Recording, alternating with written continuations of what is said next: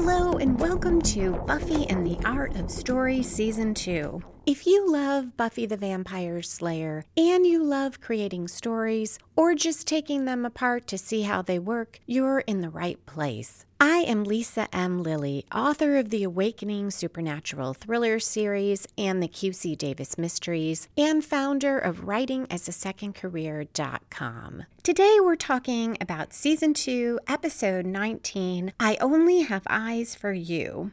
This episode is all about twists and turns that grow organically out of the story and yet still surprise us. In particular, I'll talk about plot and emotion, surprising major turns after the three-quarter point in the episode, pop scares that, in my opinion, don't quite fit, and seemingly insignificant scenes that turn into a subplot with a twist of its own. As always, there will be no spoilers except at the end to talk about foreshadowing, but I'll give you plenty of warning. Okay, let's dive into the Hellmouth. This episode was written by Marty Noxon and directed by James Whitmore Jr. The opening conflict in I Only Have Eyes for You shows Buffy standing alone at the Bronze on the upper level. She's leaning on the railing and looking down. A moment I just realized is echoed in a way in the climax of the episode. But here, another student walks up to her. We have not seen him before. Below, there is a band playing. The young woman vocalist is singing a song about language as an annoying necessity, which fits because language becomes key to this entire story. The student tells Buffy he was in her algebra class. She doesn't remember him, but she does her best trying to. He asks if she's going to the dance tomorrow, and she says, oh, the Sadie Hawkins dance, where the girls are supposed to ask the boys. And he says, right, and he thought if she wasn't going already, maybe she could ask him. Buffy stutters and stumbles. He immediately backs off. She apologizes and tells him he seems like a great guy, but she says, I'm not seeing anybody.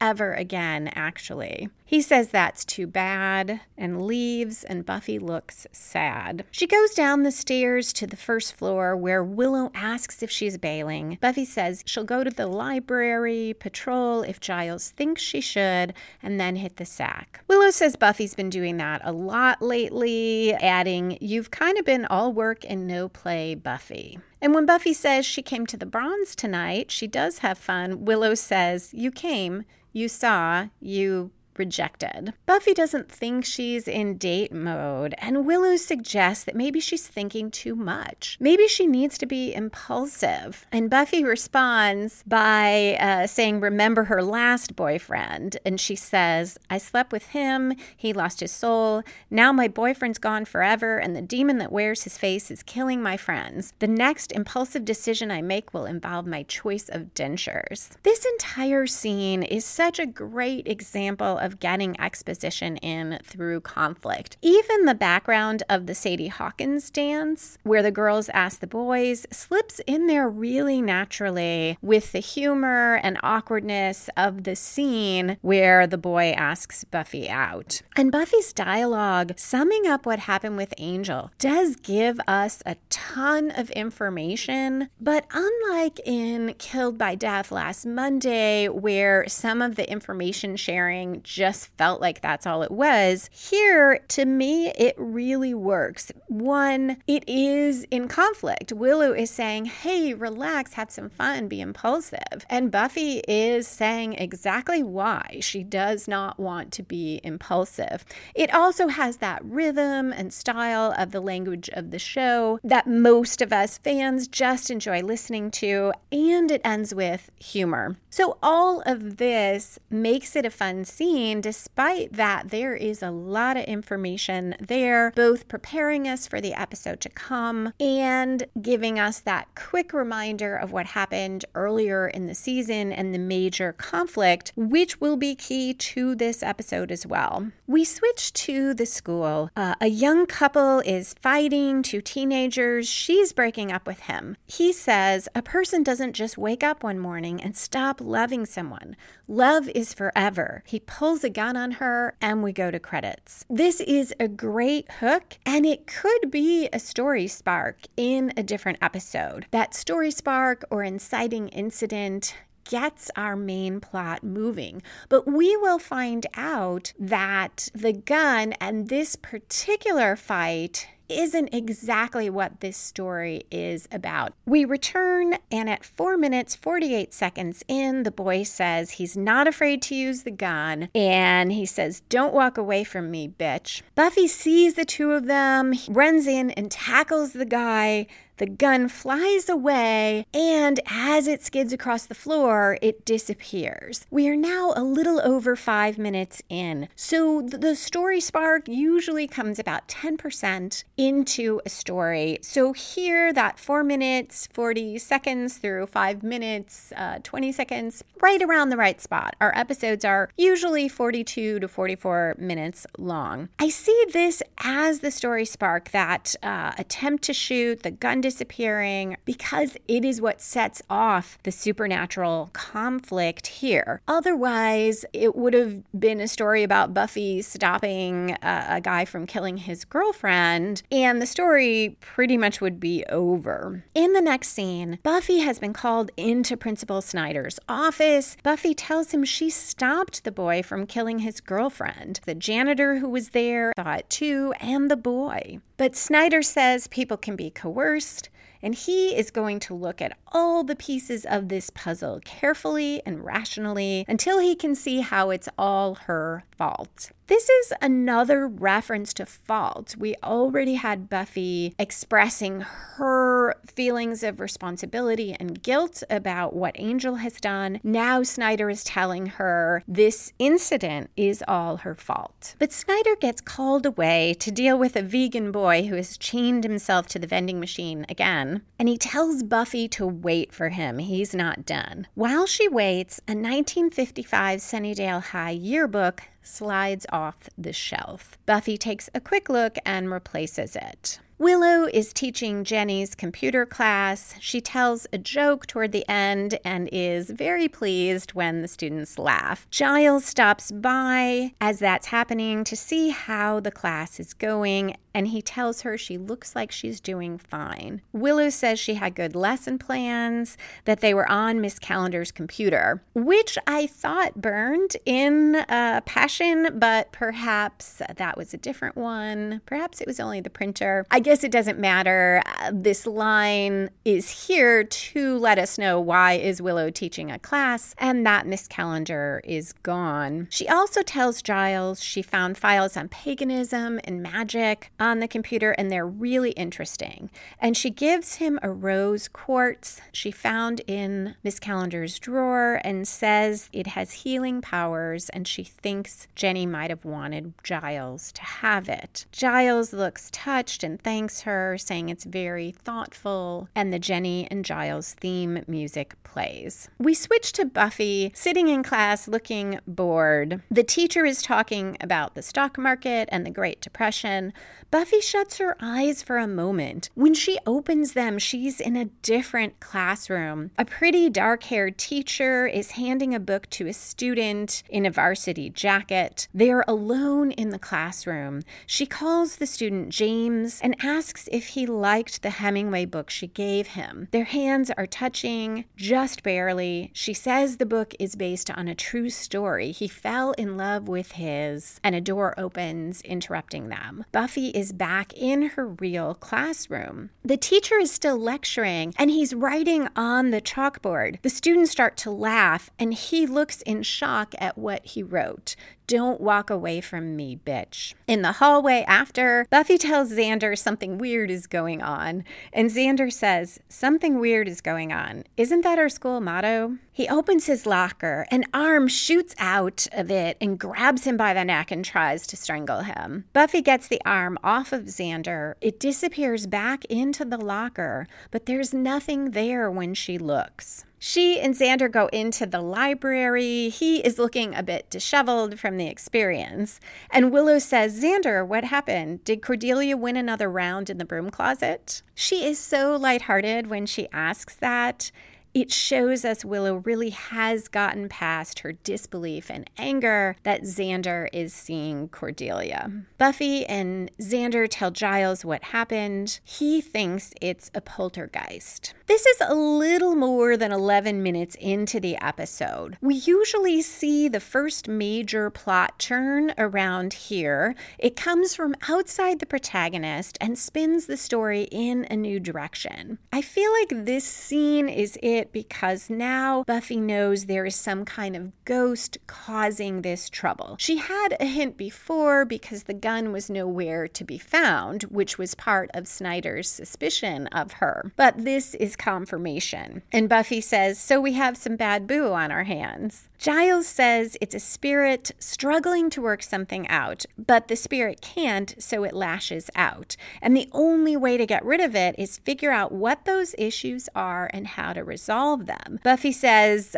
something like, great, now we're Dr. Laura for the deceased. But Giles points out they have to figure out first who the ghost is. The next scene takes place later that night, again in the school hallways. The janitor is mopping. The teacher asks if it's okay to walk through. She says, she calls him George and then says, that is your name, right? And he says, yes, and it's fine. It's clear they don't know each other very well. As she walks away, he says, oh, Miss Frank? She turns back toward him. He drops the mop.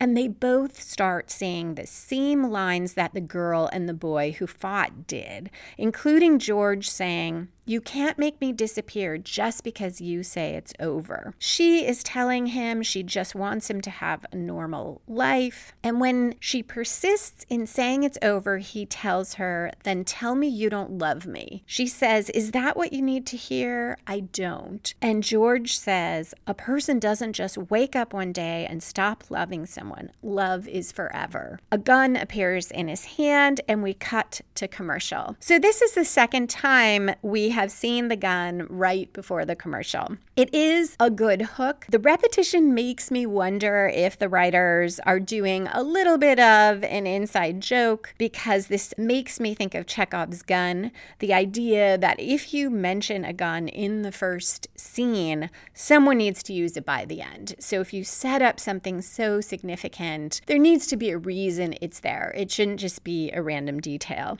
When we come back, Giles is alone in his office. He hears George and Miss Frank kind of in the background. He steps out of the office into the main area of the library, and a woman whispers, I need you. Giles says to himself in a bit of wonder, Jenny. He walks out into the hall to see what's happening and sees George shoot Miss Frank. Giles tackles George. The gun flies away and disappears. George asks what's going on, and Giles tells him he just shot a woman. As the boy did in the earlier scene, George looks shocked and confused. The scene changes to a courtyard garden at night. Drusilla dances around, loving it.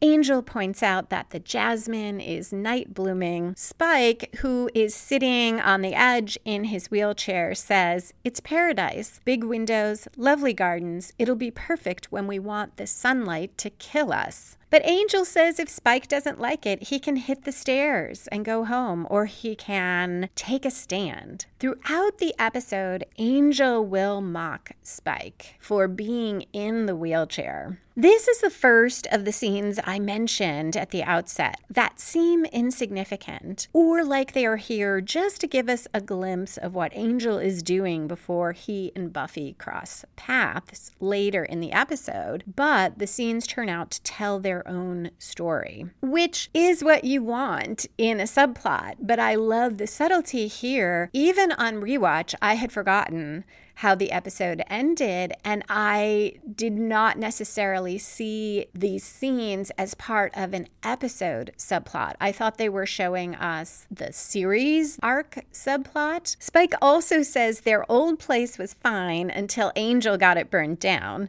a reference to the end of Passion where Giles goes after Angel with flaming arrows. Angel says life changes, you have to roll with the punches, but I guess you got that covered. At 16 minutes minutes, 35 seconds in, Giles tells Willow, Buffy, and Xander about the shooting the night before. They agree that it's the same scene that Buffy witnessed, including the gun disappearing. Giles says it's Jenny because she died violently in the school and is trapped there and lashing out. But Buffy and Willow say it doesn't fit. Jenny wasn't shot. And Buffy also points out that the fights follow a pattern that doesn't fit Jenny's death. Here we get some wonderful lines from Giles, and they sum up the conflicting message that some adults send to children and that I think we have all heard in the workplace, though usually we don't get this from Giles. Giles says, after they've been disagreeing with him about Jenny, "I appreciate your thoughts on the matter. In fact, I encourage you to always challenge me when you feel it's appropriate. You should never be cowed by authority, except, of course, in this instance, where I am clearly right and you are clearly wrong." Buffy and her friends meet separately in a classroom without Giles, puzzled by his insistence that it's Jenny, and Xander says he's usually investigate things from every boring angle guy.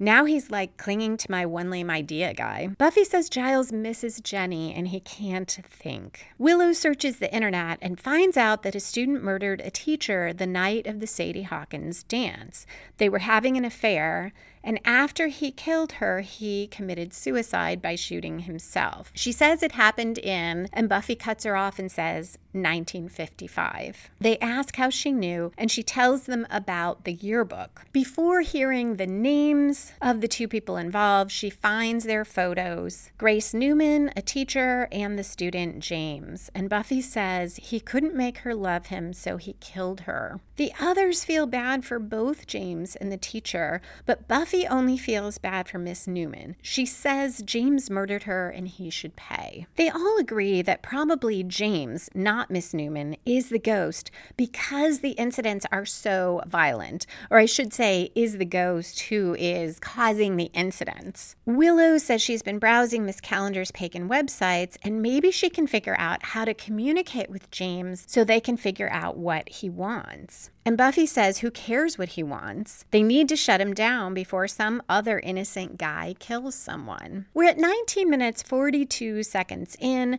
so we are nearing the midpoint of the story. That's where, in a well-structured plot, the protagonist suffers a significant reversal or fully commits to the quest, or both. In the lunchroom, Cordelia says she's organizing a boycott. She is appalled that the girls have to ask the boys to the Sadie Hawkins dance and pay and everything. And she says they have to stop this or things will get really scary, which leads into our midpoint reversal to the extent I see one here.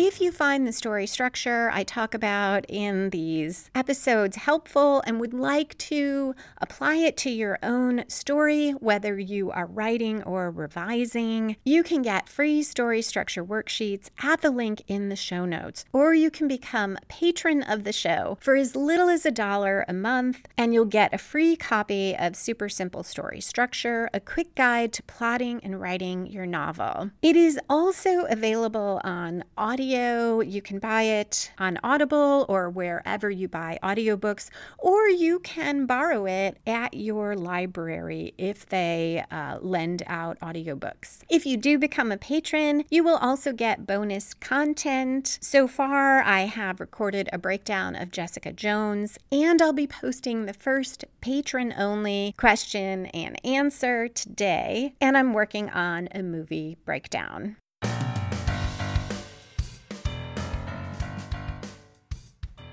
At 20 minutes 40 seconds in, Cordelia has just said that things will get scary, and suddenly snakes are everywhere. The students are screaming. One of the snakes strikes Cordelia's face. This could be seen as a reversal for Buffy because she didn't stop the spirit from lashing out before this happened. I'm not sure this quite works as a reversal because, for one thing, it doesn't feel that personal to Buffy. and it doesn't really drive her forward in any different way than she was already going to go. My other issue with the snakes in the cafeteria also applies to the arm shooting out of the locker. Both of these are pop scares. They give us that little jolt and surprise us, but neither incident seems to relate to James. When the story resolves, I can't see any reason why he would cause either one. I get him causing the fights. Now, Giles has sort of covered this by telling us, well, the spirit is frustrated and it lashes out, but it still just doesn't feel like it fits quite as well as is usually the case in Buffy. It does result in us learning a little more about Sunnydale, which I love. Outside the school, everyone has evacuated. Principal Snyder is talking to an official. I think maybe he's a police chief because we see all these police cars. And they're talking about what sort of cover story they can come up with. Snyder says maybe he can sell backed up sewers. And at that point, someone in the crowd shouts a question at Snyder, and he says, without missing a beat, "Backed up sewer line. Same thing happened in San Diego last week." I love watching Snyder cover because he's so good at it. But he turns to the police chief and says, "We're on a hellmouth. Sooner or later, people are going to figure that out." The chief is not impressed. He says the city council was told Snyder could handle this job. If he can't, maybe he'd like to take it up with the mayor. Snyder quickly reassures the chief that he can handle it. This scene adds to my view that perhaps Snyder is not simply a bad guy, though maybe he is. Now we know he knows about the Hellmouth, and it's possible he does think that Buffy is somehow responsible for some of the chaos that he is trying to manage, or that she is working on behalf of the Hellmouth, not against it. It also shows a bit of vulnerability for Snyder because he seems afraid about having to talk to the mayor, or at least nervous. And we don't know, is it about losing his job? Is it because the mayor is very forbidding, or both? The vulnerability makes him a little more interesting, and we see that he too is under great pressure here, which makes him at least a tiny bit relatable. Now we're at 21 minutes 42 seconds in. We do get a midpoint commitment. The friends have gathered at Buffy's house. Willow says they should scrap the plan to communicate with James. It won't work. She's been doing research, and the only way is an exorcism. Buffy agrees this is the way to go. I see this as the throwing of caution to the wind because, as Cordelia will make clear, it's a dangerous approach. She says, "Are you crazy? I saw that movie. Even the priest died." The way this plays out is part of why I feel this midpoint is a little bit soft. As a group, yes, they throw caution to the wind, but Willow pushes us there and Buffy kind of goes along. In a way, it's what she wanted to do anyway. She wants to get rid of James, not try to resolve his issues. Also, we don't see how Willow gets there. And I get it's not Willow's story, so we're not going to see all her steps, but it feels a little like the plot just needs us to get everyone to the school, and this is the way we do it. It doesn't feel quite as built in as most midpoints in Buffy are. It does the job, though. Willow shows the map of the school and says they need to create a tripod. Buffy will chant at a hotspot, or the hotspot Willow located. The other three will chant at other places in the school, forming a triangle around her. And Buffy does make a choice here. She is the one who says she will go to the hotspot. They meet at night at the school. Willow has made them each a scapular with, which is a cloth necklace with pouches, and she has put sulfur in there to help ward off evil. They all have candles, and they need to light them at midnight and chant at their different spots. Once they are all in the school, all the doors slam shut around them. We go back to Drusilla, Spike, and Angel outside in the garden again. Angel loves the way Drusilla is dancing around, and Spike says, "Fortunately, no one cares what you like, mate." Angel suggests that Drusilla very much cares. Then she has a vision and says there's a gate. It wants her. She says this is the moment that the Slayer is vulnerable. And Spike says, what difference does it make? Angel's not going to do anything about it anyway. Angel says the Slayer thing has run its course. He wants to focus elsewhere, and he grabs Drusilla. Spike says, is that right? Angel tells Spike, with him being special needs boy, Angel figures they can always use an extra pair of hands, and he runs his hands over Drusilla's body.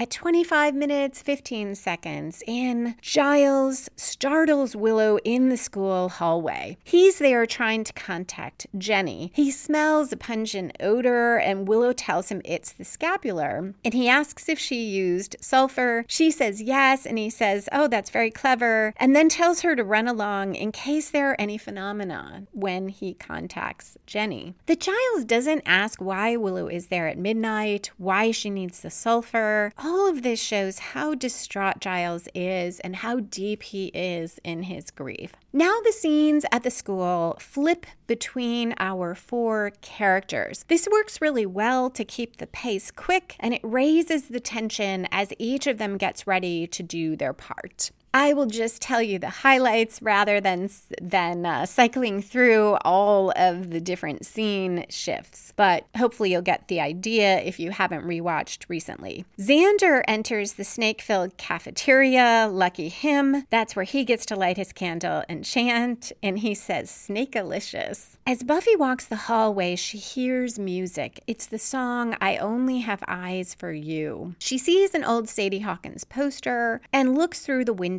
in the door to a classroom. Grace and James slow dance inside. The song is playing on an old vinyl record player. The camera zooms in on James's face, which becomes decayed. Cordelia is in the bathroom, which is her spot to chant. She looks at herself in the mirror where the snake bit her. That actually happens in an earlier scene where we see Cordelia quickly. Now, just after we saw James's face, half of her face becomes burned and red, and she screams. Willow is at the top of the stairs where Jenny was killed. So I find that very interesting because I would have thought that would be the hot spot, but it isn't. She is about to light her candle, but a vortex opens at Willow's feet and starts pulling her in. She screams for Giles. He runs out. Willow is almost all the way sucked down into the void, but he pulls her out and they both fall down the stairs. We're about 28 and a half minutes in now. Buffy is on one of the outdoor upper walkways. This is part of what I meant when I said starting with her on that upper balcony leaning on the railing at the Bronze, we kind of come back to that imagery. And I'm guessing that that was not a mistake, that first scene took place there. So she's on that upper outdoor walkway. She puts on her scapular and has a flash of James shooting Grace Newman, then putting the record on the record player in the classroom. We see his decaying face again, and he yells, "Get out!" Cordelia's face returns to normal. She takes a deep breath. Giles asks Willow if she's all right, and Willow says, "Giles, Jenny could never be this mean." He says he knows, and he sits on the stair next to her and says, "It's not her, is it?" A clock starts striking. Its gong reverberates through the school, and Willow and Giles go to the top of the stairs. Cordelia lights her candle. Buffy starts to. Willow struggles to get hers lit, finally does, and says, "I shall confront and expel all evil." Cordelia says, "I shall totally confront and expel all evil." Xander is sitting cross-legged on a lunchroom table, lit candle in front of him, snakes around him. So I have to say I really like this Xander moment because he shows great bravery in doing this, and he seems so calm. He says, so Cordelia said, "I totally confront and expel all evil." He says, "Out of marrow and bone." And we switch to Buffy with her lit candle, and she says, "Out of house and home," and continues the chant. When she's done, there is silence. All the candles go out.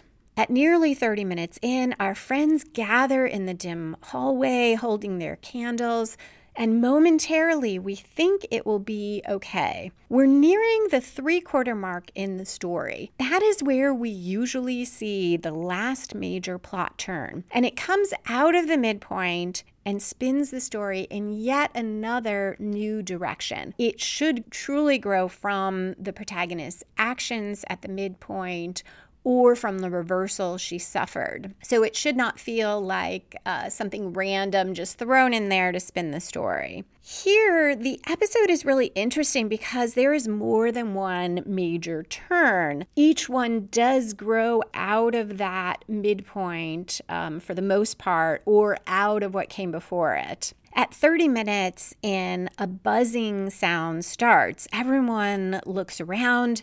Giles says, "Oh my God," and they all run as swarms of wasps appear from all directions. The doors are still shut and locked, and Buffy has to kick them open so they can run outside. The wasps surround the school, so our friends are standing across the street watching, and it's impossible for anyone to get in. So this development could be that 3/4 turn. It comes from their decision to do the exorcism and forces them to take a new approach, but we don't know what that approach is yet. And there is a more significant turn to come. At Buffy's house, Giles says the good news is that none of the girls were shot while they were inside. As they talk, they realize James keeps reliving shooting Grace Newman to try to work out whatever is keeping him in limbo, and Giles says whatever it is he wants. Buffy says he wants forgiveness. Giles stands and says yes,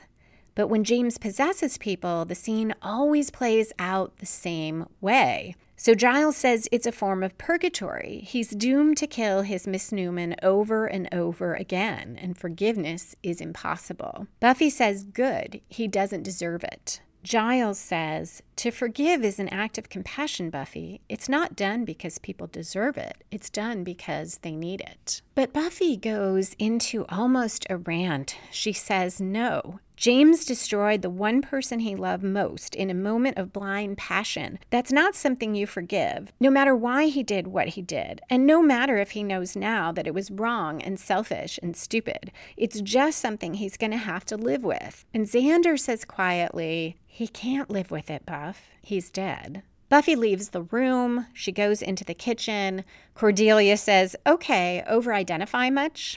The next moment also is a major turn, and I think that this really is the 3/4 turn because it spins the story in another new direction, and it is triggered by Buffy's actions. At 33 minutes, 5 seconds in, Buffy finds a 1955 Sadie Hawkins flyer in her pocket. She hears someone whisper, "I need you." She walks to the school, and the swarm of wasps parts to let her in.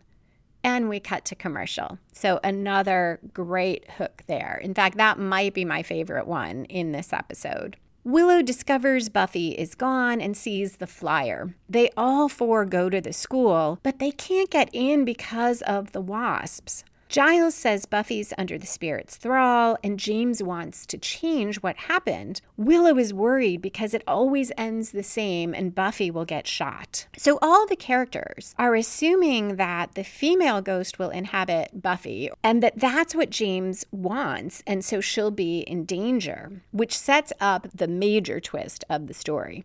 The first time I saw the episode, I think I too probably assumed that Buffy would be Grace and that Buffy was so angry at James because she identified with Grace Newman. Once you know that James will take over Buffy, looking back at her dialogue, especially that last short rant, it does seem more clear why she is so angry at James, because she's angry at herself. But at this point, Giles says Buffy should be safe because there's no man inside for James to possess. And Willow says, in theory. Buffy slowly walks through the hall. Angel appears behind her and says, "Fun fact about wasps, they have no taste for the undead." This is yet another twist that could have served as the three-quarter turn in a different story. Simply the fact that Angel appears there. It is late in this story to be the three-quarter turn, but it is just as major as the one where Buffy chose to go to the school. And that's part of what makes the second half of the story so intriguing. Buffy has her back to Angel, and she says he is the only person she can talk to. On rewatch, I know she's been possessed by the spirit of James at that moment. I don't know that I realized it on first watch because that isn't a line we have heard the characters say, the ones who play out the James and Miss Newman scene. Angel definitely doesn't know that because he says, "Gosh, Buff, that's really pathetic." Buffy spins around and says, "You can't make me disappear just because you say it's over." This is obviously one of the lines we heard the other couple say, so now we know she's possessed. But it takes a second for it to happen to Angel. He says, "Actually, I can, in fact." But he pauses, and the sound effects and music cue us that a spirit is taking him over. And he continues, "I just want you to be able to have some kind of normal life. We can never have that." This is where it's clear James possessed Buffy and Grace possessed Angel because that's what Grace said to James, and she was the one breaking up with him. Now Angel and Buffy act out the Grace and James lines. We see how perfectly they fit their relationship before Angel became Angelus. And Buffy says she doesn't give a damn about a normal life. But Angel continues the breakup, and so does Grace, because we switch between the present and the past. And we can see that Grace did not want to break up with James, but she feels she has to. She even says it doesn't matter what I feel, although Angel is the one who delivers that line. Buffy says, "Then tell me you don't love me." Grace says, "Is that what you need to hear? Would that help? I don't."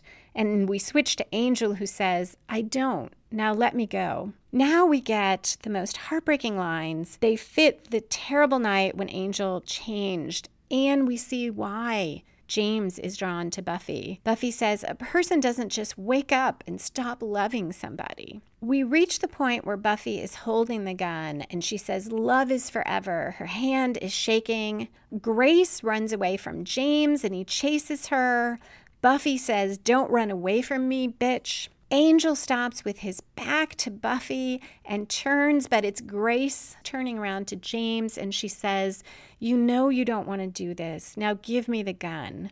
But he says, "Don't talk to me like I'm some stupid," and we know he's going to say child. And this too echoes Buffy and Angel before Angel changed. Remember, she would get angry at him that he was treating her like a child. James is gesturing for emphasis with the gun, and it goes off. This is the first time we see that while he threatened Grace, which is terrible, he may not have meant to shoot her. And I wonder, is this how Buffy feels? As if sleeping with Angel was the equivalent of holding a loaded gun and it went off.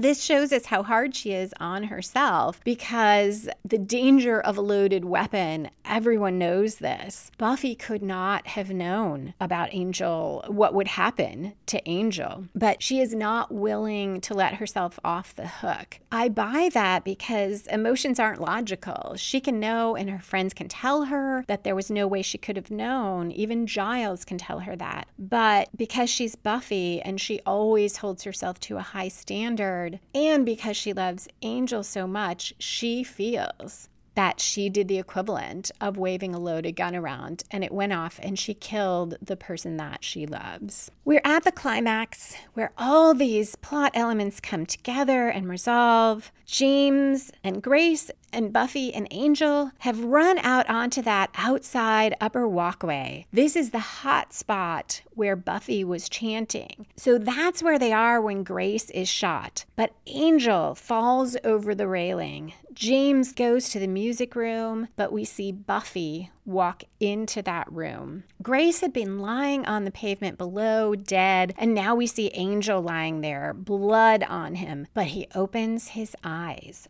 another major turn or twist. In the classroom, Buffy puts the record on. It's staticky from the needle as it starts, giving us that feeling of the past. Holding the gun at her side, she looks at herself in the mirror and sees James. She lifts the gun to her head, but Angel takes the gun away.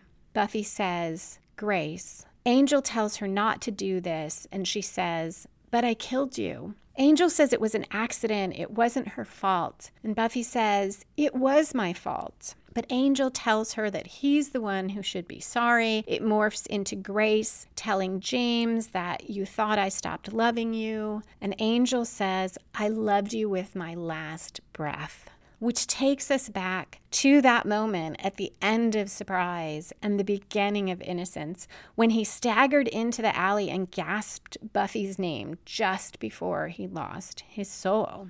The music changes as Buffy and Angel kiss. We also see Grace and James, and then back to Angel and Buffy. A shaft of light beams down on them. There's so much emotion between Buffy and Angel. Then we see sparkling and streaks of light that go up and disappear, and we know the spirits of Grace and James are at peace and gone. Angel and Buffy finish the kiss. They're still holding each other, and Buffy says, "Angel?" Sarah Michelle Gellar is amazing through all of this, playing that dual role of James and Buffy and really getting in the emotion that works for both characters. Here, in that one word, her longing and her love, for that second, she thinks she has Angel back. The next instant is also amazing with David Boreanaz because we see this complete shift. There is a millisecond after the kiss when Buffy says Angel, and we see him as Angel, his love and his tenderness and his feelings for Buffy. An instant later, his body language changes. He stiffens. We hear an intake of breath. He shoves Buffy aside and runs out, and we know Angelus is back. Buffy is left sitting on the classroom floor. Now we are in the falling action. This is where all the loose ends are tied up. We're 41 minutes in. Willow, Xander, and Cordelia walk into the library. They have just checked out the school. Willow says everything's normal, no snakes or wasps. When Cordelia says the school can open tomorrow, Xander says, "Explain to me again how that's a good thing." Giles goes into his office. Buffy sits there alone, looking pensive, and she says, "James picked me. I guess I was the one he could relate to. He was so sad." She goes on to say part of her still doesn't understand why Grace would forgive James. And Giles says, "Does it matter?" Buffy says, "No, I guess not." We switch to the courtyard. Angel, with no shirt on, is washing himself in the fountain, rubbing his hands, his arms over and over. Spike says, "You might want to let up. They say when you've drawn blood, you've exfoliated." Angel tells him he doesn't know anything about it and says, "I'm the one who was violated." Drusilla asks what it was, a demon, and Angel says, "No, it was love." This line confirms what we saw, that for those moments, he really was feeling his love for Buffy. He says he needs a really vile kill to wipe this crap out of his system. Drusilla asks Spike if he wants to come, but Angel says no, he's sure Spike would be hell on wheels, but they don't have much time and they need to travel light. As they leave, he tells Spike to try to have fun without them. Spike sighs and then smiles and says, "Oh, I will." The music changes. It's very similar to what we heard when Buffy lifted that rocket launcher onto her shoulder to fire at the judge. It's triumphant and intense. The camera pans to Spike's boots. He places one foot and then the other on the ground, stands and knocks over his wheelchair and says, "Sooner than you think." And the episode ends.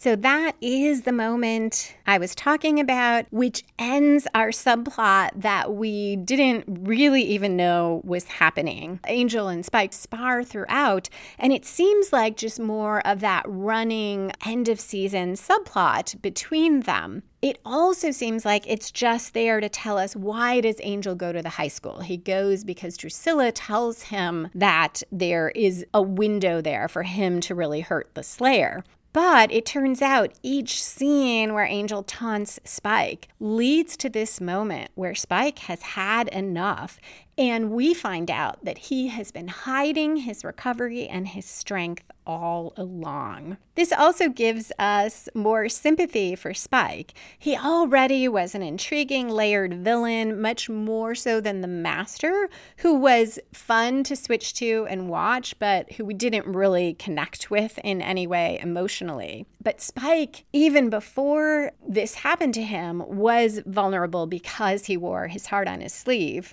And because we liked him, because he had such a great joy in the undead life in a very different way than Angel does. Angel, as Angelus, likes being evil. He delights in it, but it's different than Spike. Spike just seems to delight in everything about his continued existence. Now, though, in that wheelchair, we saw him so vulnerable, and also because of his deep love for Drusilla and her more, yes, she loves him, but she's clearly just fine with Angel being part of this dynamic too, with him coming on to her. The implication is that they are having sex, and Drusilla is all fine with this. Spike, clearly not. I also love just the difference with these three vampires, all powerful and dangerous in their own ways, but very different characters. Overall, this episode is one that I don't usually look forward to rewatching, and then when I do, I find so much in it that's amazing. I think it's because the first half, while I love certain moments of it, particularly with Willow and Giles when she gives him that rose quartz, the poltergeist incidents don't quite add up. They don't intrigue me that much. But the second half, I love. There is so much there, so much emotion, so many significant plot turns that really do fit. And probably what happens is, in my memory, when I think about rewatching, I'm remembering the beginning and I'm not remembering how good the second half, or how much the second half speaks to me, I should say, because I'm sure there are people who love the entire episode. There isn't any DVD commentary for this episode. There is a very short interview with Joss Whedon, which I'll get to in a second. Before that, just a quick memory from when the show originally aired. I remember they showed that Buffy and Angel kiss in the trailers, teasing the episode, and everyone thought that perhaps Angel was back. So great marketing. I sort of wonder whether they created the whole episode with that idea, or at least part of the goal was to have a moment where Angel and Buffy, we would see their romance, their love again before we get to the end of the season. In the DVD interview, Joss Whedon talked about how each episode of Buffy takes an emotional experience and balloons it into a horror plot. And here it is Buffy who starts out thinking she can't forgive Angel. And everyone else thinks that's what's going on too. And it turns out in reality, she can't forgive herself.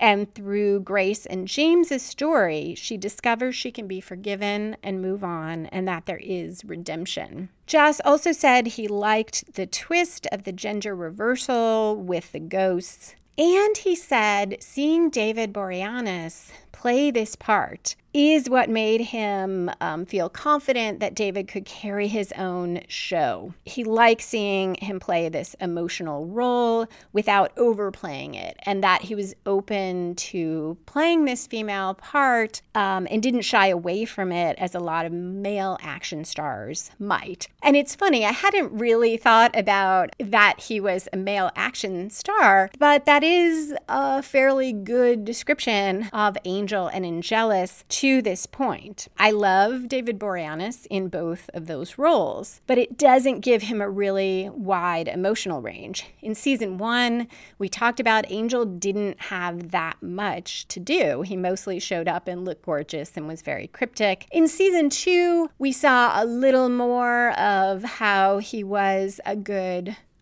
partner to Buffy in many ways. We saw some more emotion, but the character of Angel, he broods, he has a little bit of a lighter side, but he doesn't express this wide range of emotions. And then Angelus, this wicked, evil character, he's not one note, but we don't get to see him play this range of emotions the way he does when David Boreanaz gets to play Grace.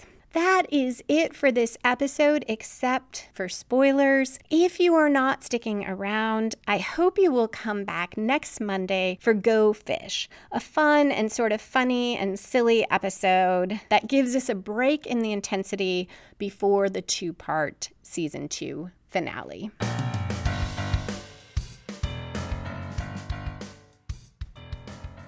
And we are back for spoilers. We have some season 3 foreshadowing here. The mention of the mayor and that Snyder is nervous about having to talk to him. Great foreshadowing for the mayor being our big bad for season 3. And a nice building of sort of the Sunnydale infrastructure and government that knows about the Hellmouth. Another season 3 foreshadowing, Angel breaking up with Buffy toward the end of season 3. When he tells her he wants her to have a normal life, it is very much the Miss Newman dynamic with James. There are differences, but it is Angel making that decision for both of them and being the one who initiates the breakup, as Miss Newman does, and Buffy is devastated. We also have some major foreshadowing for the end of season 2. One aspect is fairly subtle and the other is obvious. Willow twice mentions looking at pagan websites and resources Miss Calendar left. The first is in that scene with Giles in the classroom, and it is sort of a throwaway line. But later, it's more significant because Willow is the one who does the research and says that they need to do an exorcism. So at first I thought, oh, okay, this is how they started weaving in that Willow is starting to learn magic. And it sets us up nicely for when she says that maybe she can do the spell to bring Angel's soul back when they find that disc that has the spell on it. The more I thought about it, though, this also foreshadows Willow's series arc, because notice how quickly Willow goes to, we need to do an exorcism. And yet, what gets rid of James and Grace? It is what Giles says in the beginning, helping them resolve their issues. The exorcism does not work. And it fits with Willow later. Over time, we will see she goes to magic, to kind of big gestures with magic to try to fix things. A spell to get past her feelings that has terrible results. Although a really fun episode when everyone acts out kind of what Willow willed to happen to them or to change for them. But there are so many steps along Willow's arc where she doesn't want to let things play out. She wants to go not just to magic, but to a very significant spell that has dramatic consequences, and sometimes very dark ones. The obvious foreshadowing is Spike. When we learn at the end that he has been building up his strength, that he is in fact powerful, and he is fed up with Angel. It's clear that we are being shown this for a reason. It sets up so well when he comes to Buffy to team up with her against Drusilla and Angel to stop the world from ending in Becoming and to get Drusilla away from Angel. We believe by then that he is perfectly fine if Angel gets killed and sent to hell. And I had forgotten just how well this was woven in to the earlier episodes. So that is it for this week. Thank you so much for listening, and I hope you will come back next Monday for Go Fish, when Buffy will once again show how bad she is at undercover, and Xander will wear a Speedo. You can find my fiction, including mysteries and supernatural thrillers, at lisalilly.com, and you can find articles on writing, time management, and publishing at writingasaSecondCareer.com. Music for this episode was composed and performed by Robert Newcastle. Buffy and the Art of Story is a production of Spiny Woman, LLC, copyright 2020.